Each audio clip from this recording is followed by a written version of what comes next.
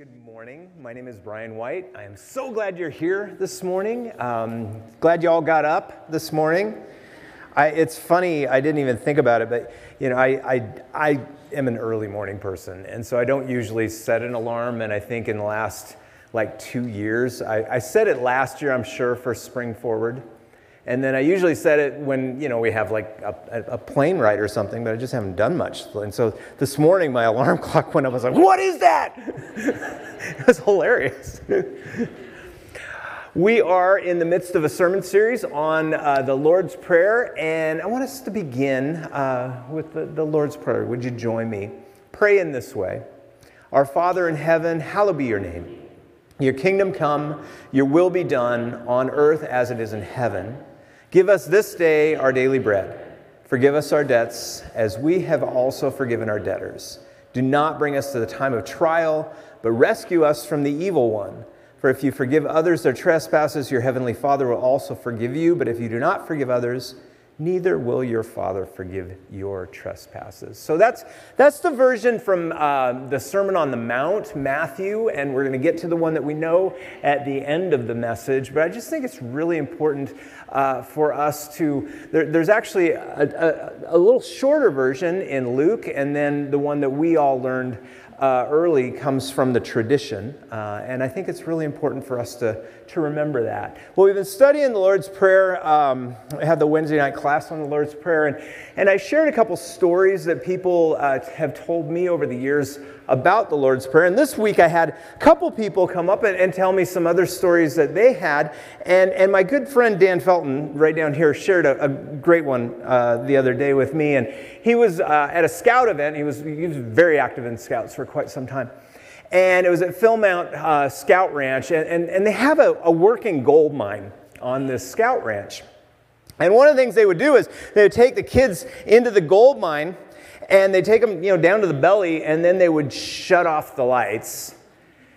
And then they would teach them how to get back out. And so they all had to do the chain thing, and they had one hand on a side to try to, figure out how they would get out of a cave, basically, if need be. And so Dan said by the time they'd been doing this, trying to get out, just, inch by inch by inch by inch by inch by inch, when they finally emerged out into light, the person in front of them said, I have never heard the Lord's Prayer said so many times over and over and over and over again. It's hilarious. Well, we're going to look at the first line of the Lord's Prayer this morning. Our Father who art in heaven, hallowed be thy name. I think sometimes we're just so familiar with these words. And we say them, and there's a beauty in this. We say them by rote over and over and over. And, we kind of forget every line and every single word is just absolutely fraught with meaning. I mean, just the fact that Jesus calls God Father, but then he calls us to call God Father. And think about that. Jesus is teaching us to pray, and he suggests that we begin by saying our Father. This is how Jesus addressed God, and he suggests that we do the same. All of Jesus' prayers began with Father, except for one. Prayer of dereliction, my God, why have you forsaken me? Otherwise, he always began with Father. And the Father's Son wants his followers to have the same relationship with God. Earlier on in the Sermon on the Mount, Jesus said, "You have heard it said, you shall love your neighbor and hate your enemy.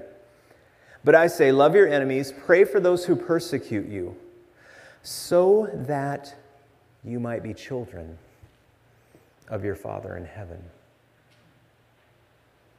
For he makes the sun rise on the evil and on the good, sends rain on the righteous and on the unrighteous. For if you love those who love you, what reward do you have? Do not even the tax collectors do the same? And if you greet only your brothers and sisters, what more are you doing than others? Do not even the Gentiles do the same? And then he says, be perfect, therefore, as your heavenly Father is perfect. Jesus says we can be children of our Father in heaven. Children. Now, that doesn't mean we're equal with Jesus, but because of Jesus' relationship with his Father, we can be sons, we can be daughters through the Son's relationship with the Father. It's very profound. How do you address God when you pray? I mean, we're teaching this class, facilitating on Wednesday nights on the Lord's Prayer. And last Wednesday was really kind of a workshop. And we talked about the building blocks of prayer in the Lord's Prayer and how we can use the Lord's Prayer as a model for our own prayer. And it's a way to actually learn how to pray. And, you know, one of the things I always hit is prayer is what you sing about and what you long for. What you sing about and what you long for.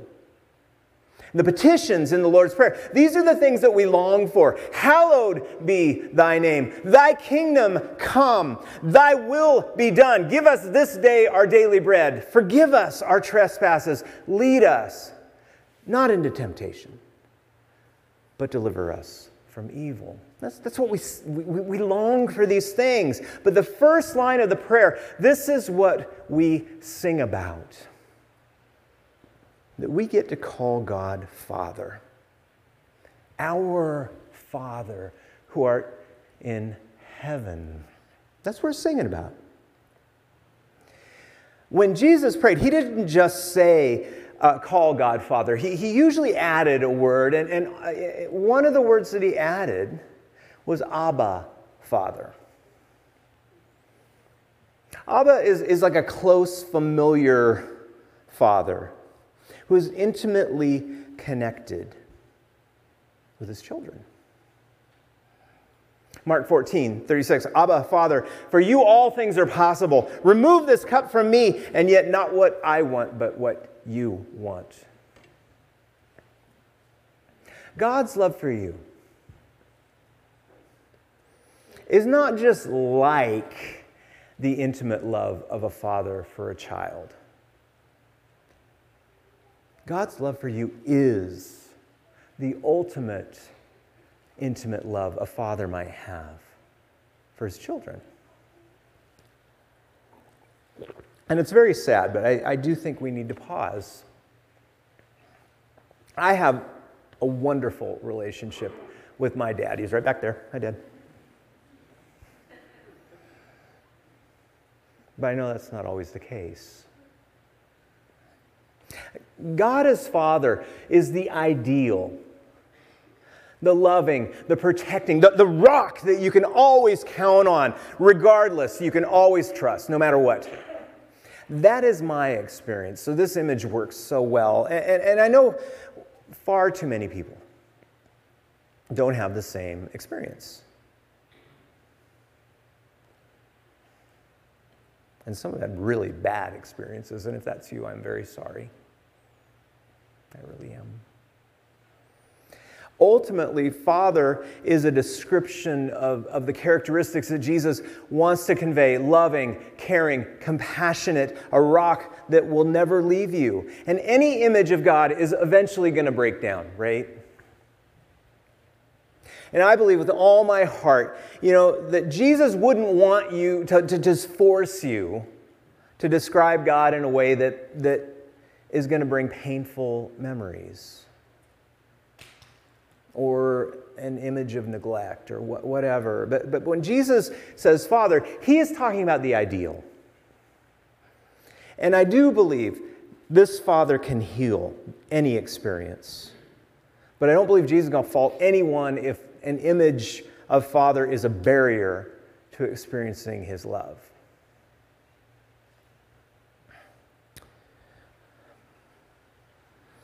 Jesus says, our Father, plural, right? In Greek, it's pater haimon, Father of us.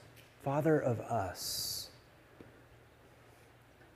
Last week, we talked about how easy it is to say the Lord's Prayer backwards. And I think that's, the prayer can so easily become about me when I do that.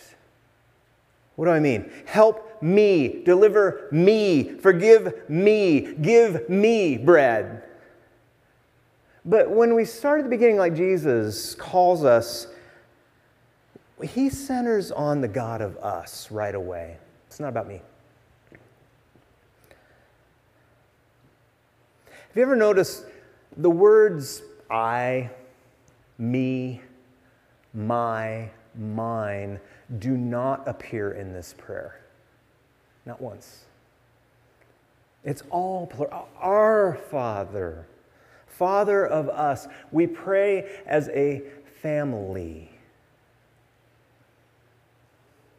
Roberta Bondi, she's a church historian, and she wrote about this time that she was praying the prayer, and she was struggling with a woman at the time, and her name was Vicky, and she said that she prayed the opening statement, and then she paused. And she heard God's voice say, "Do you hear what you just said? Our Father." This is Vicky's father as well. And she said she prayed the line again, and she said, "God, my Father and the Father of Vicky." She said at that moment she realized Vicky was one of God's children. Vicky was her sister. And she realized she couldn't hate her anymore. Yeah, I just wonder, just those first two words, how would our relationships, how would our lives look if we just took that line by heart every time we say this prayer?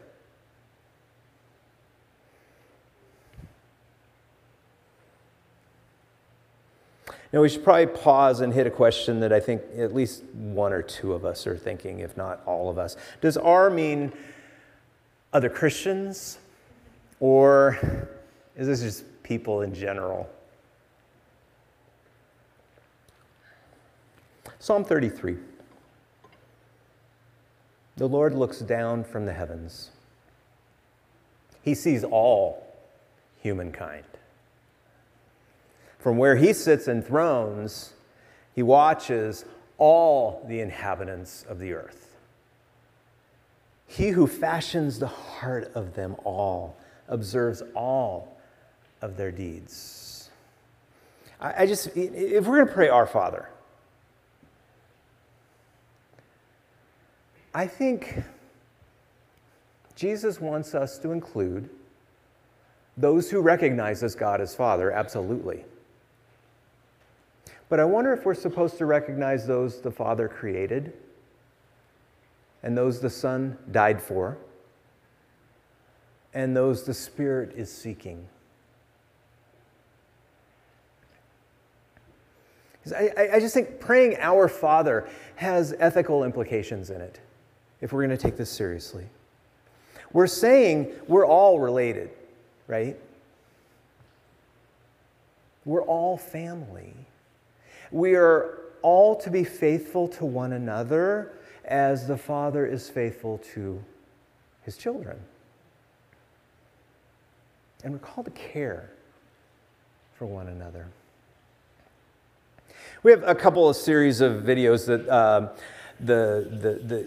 the younglings on our staff are putting together, and they're awesome, and it's way beyond my pay grade. But just the last couple of weeks, we've had one on Facebook and one on YouTube, and I want to share one of those series is Heart from Hillspring that Trevor Hollenbeck and Kelsey Weinrich are putting together. And this week they shared a story about our Sprouts preschool, and I want to watch an excerpt from that. Hi Hillspring, my name is Lindsay Shelton. I'm the director at Sprouts Preschool, and I have Josie Salazar here with me. She's one of our lead teachers and has been with Sprouts for many years, and we're here to talk about just some of the meaningful relationships that we've developed over the years with our Sprouts families, and just our hope that we have when these kids leave Sprouts and kind of go out into the world. So do you want to speak into the family that Oh, for sure.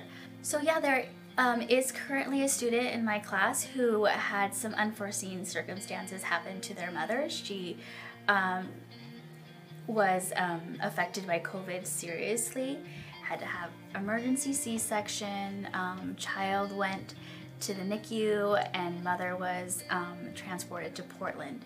So dad was left home with preschooler, 4-year-old, a 2-year-old, and a newborn baby that was hospitalized.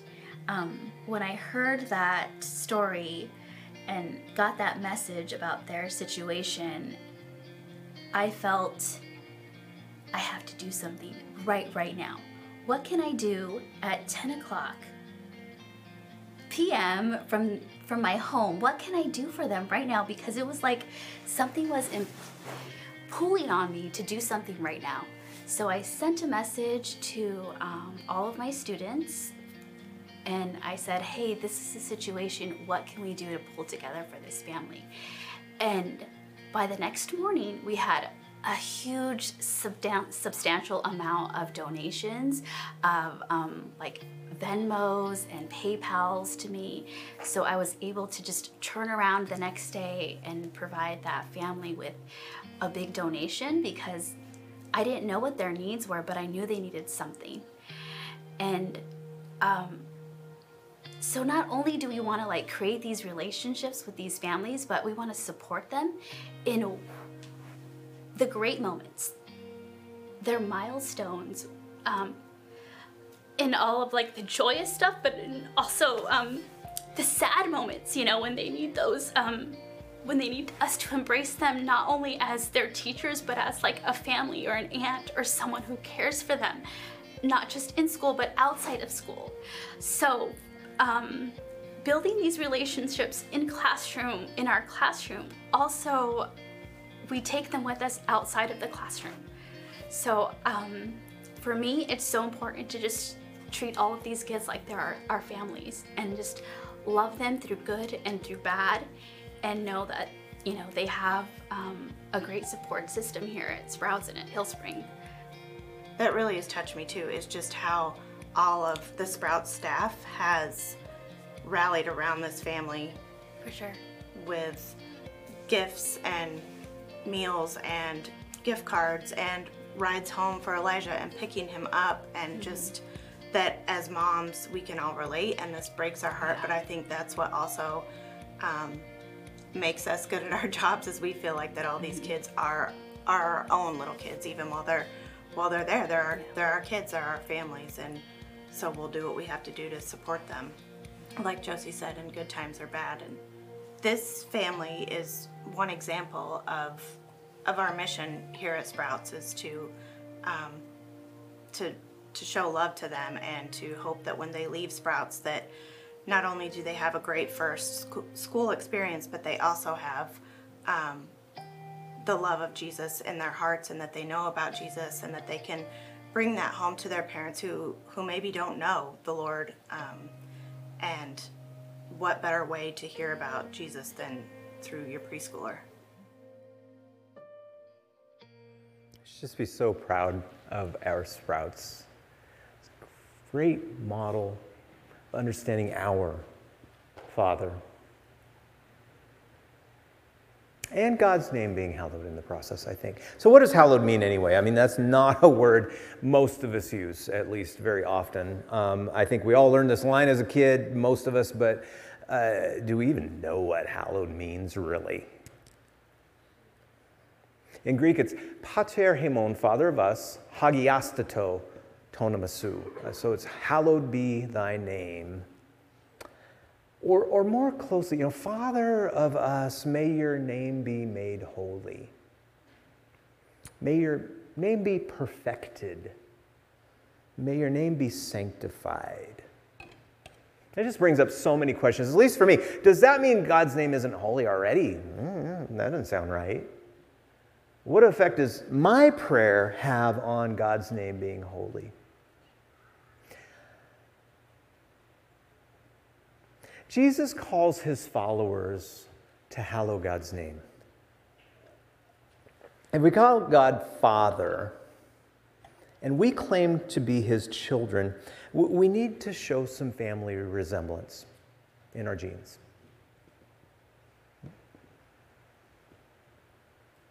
What happens when the children of God give no indication who their parent is? I mean, the world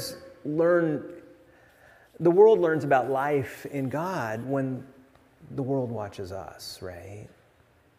How we live, how we interact. Is there a family resemblance there?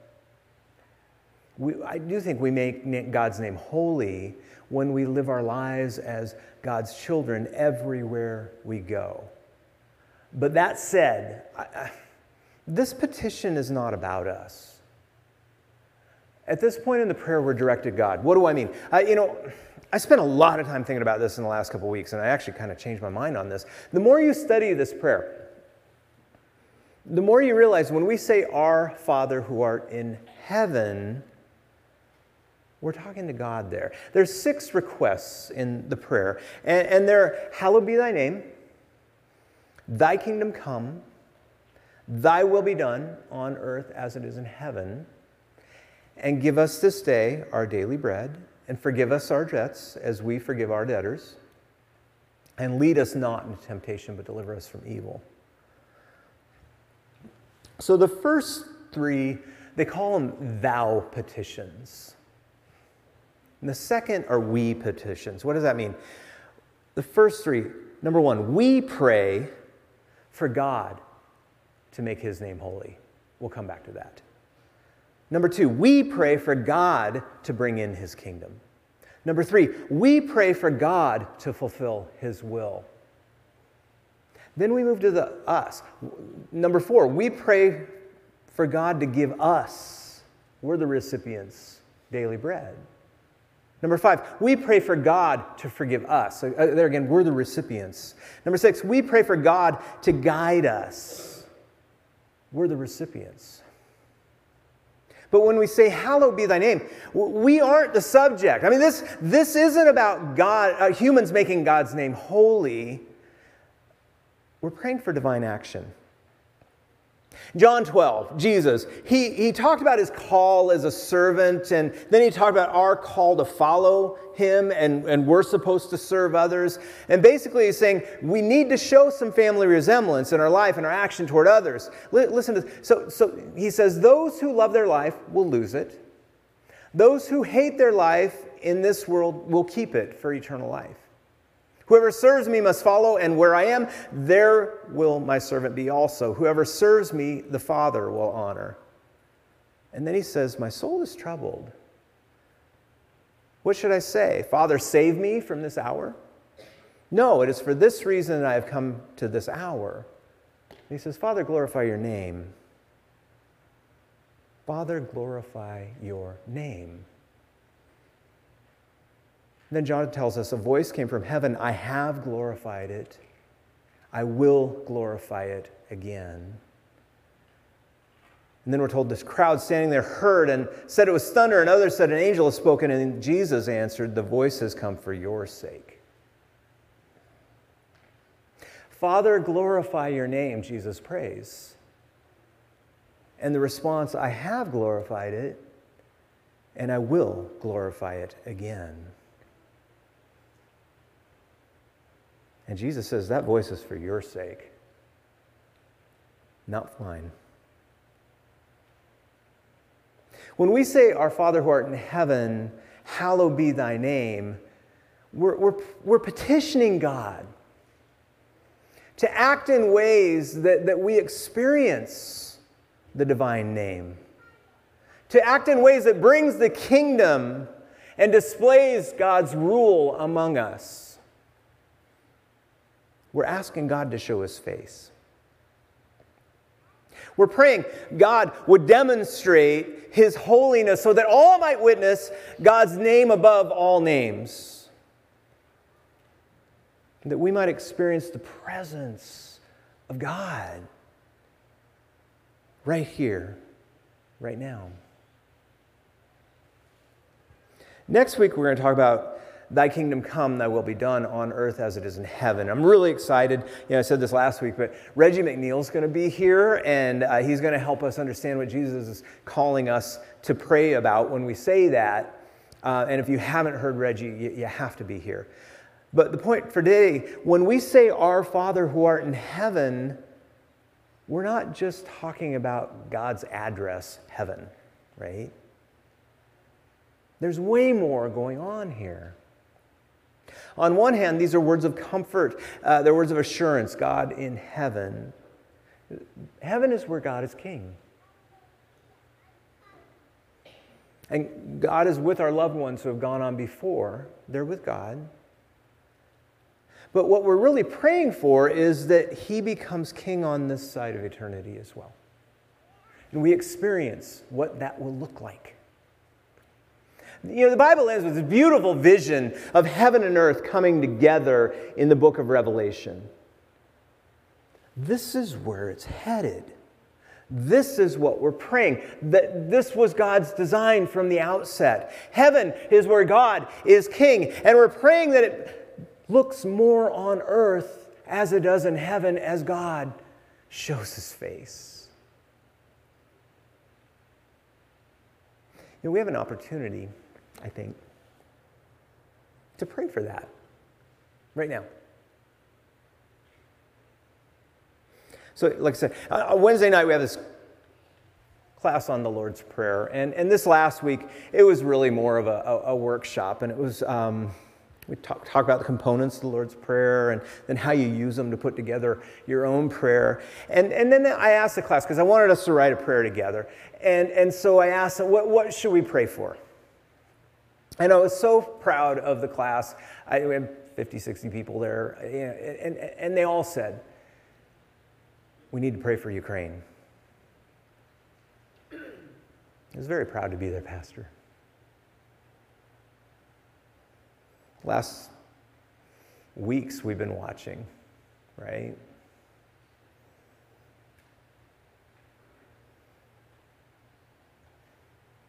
Finally, seemed for an eternity a buildup, but Russia attacked, invaded. So on Friday, it was estimated there's been 2.5 million refugees. Over 1 million are children. They said the next wave of refugees will be the elderly and the sick that haven't been able to get out yet. At least 18 hospitals have been bombed. A children's hospital, a maternity hospital bombed intentionally. They said they do this so it takes soldiers away from the front lines because they have to act as military police to get people out of there, and so it takes them out of the battle. We could ignore that. But if we do, I don't think we're praying the Lord's Prayer as Jesus intends us to. We're starting at the end, right? Forgive me. Feed me.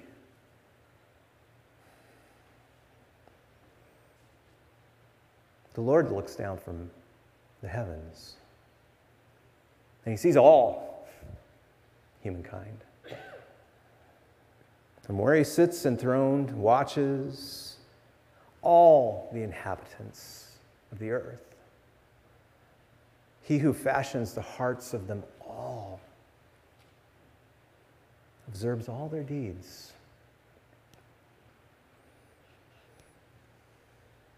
Ours as well.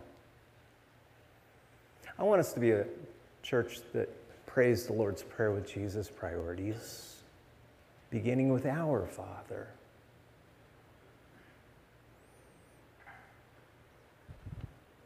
God looks down from the heavens and He sees all humans. He sees the Ukrainians, He sees the Russians, and He sees us.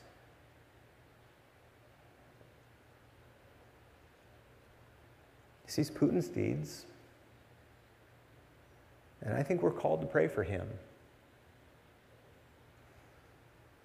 and those who are carrying out evil. And the Father sees Ukraine, and the Father sees what's happening. And we have to pray for the Ukrainians. We have to pray for the orphans, the homeless, those who stay behind and are defending their country, and those who are trying to get out, and those who have. 2.5 million. Prayer is not just turning something over to God and say, you get on this, take care of this, will you? We aren't setting God's to-do list for the day when we pray. We're lifting up a situation to God. And we're saying, use me. I offer myself to be part of your work. I want to be part of the solution here, God. And our church does so much for the local community. I'm so proud of you. We allocate once a quarter 100% of our offering to local missions, to food banks, to help with Grace Clinic, with our free health care, and to help trafficking victims with Mirror Ministries. I mean, we do so in Honduras. We do so much in Honduras.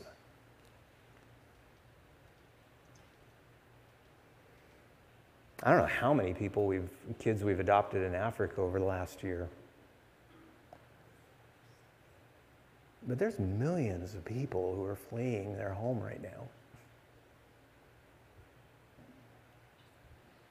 So I want us to partner with World Vision. And this week, just 100% of our offering is going to go to help Ukrainian refugees, children, families. I'm going to work with World Vision.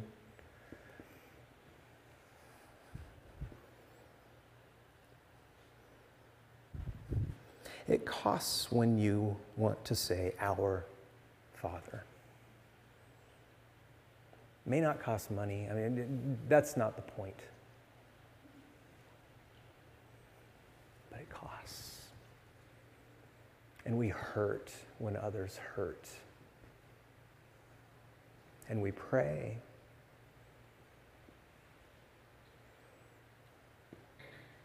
And we help. You join me in this prayer. Our Father, who art in heaven, hallowed be thy name.